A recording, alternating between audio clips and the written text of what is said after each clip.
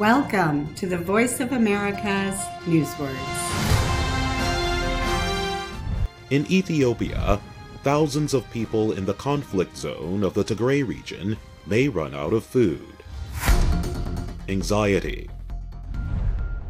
To help area farmers grow crops, the international and local Ethiopian Red Cross are giving out seeds and soil nutrients to 16,000 families. But as fighting continues in parts of the region, anxiety is rising in communities.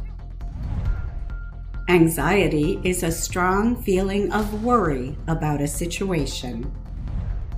It can be normal in difficult situations, but anxiety becomes a problem when it interferes with daily activities.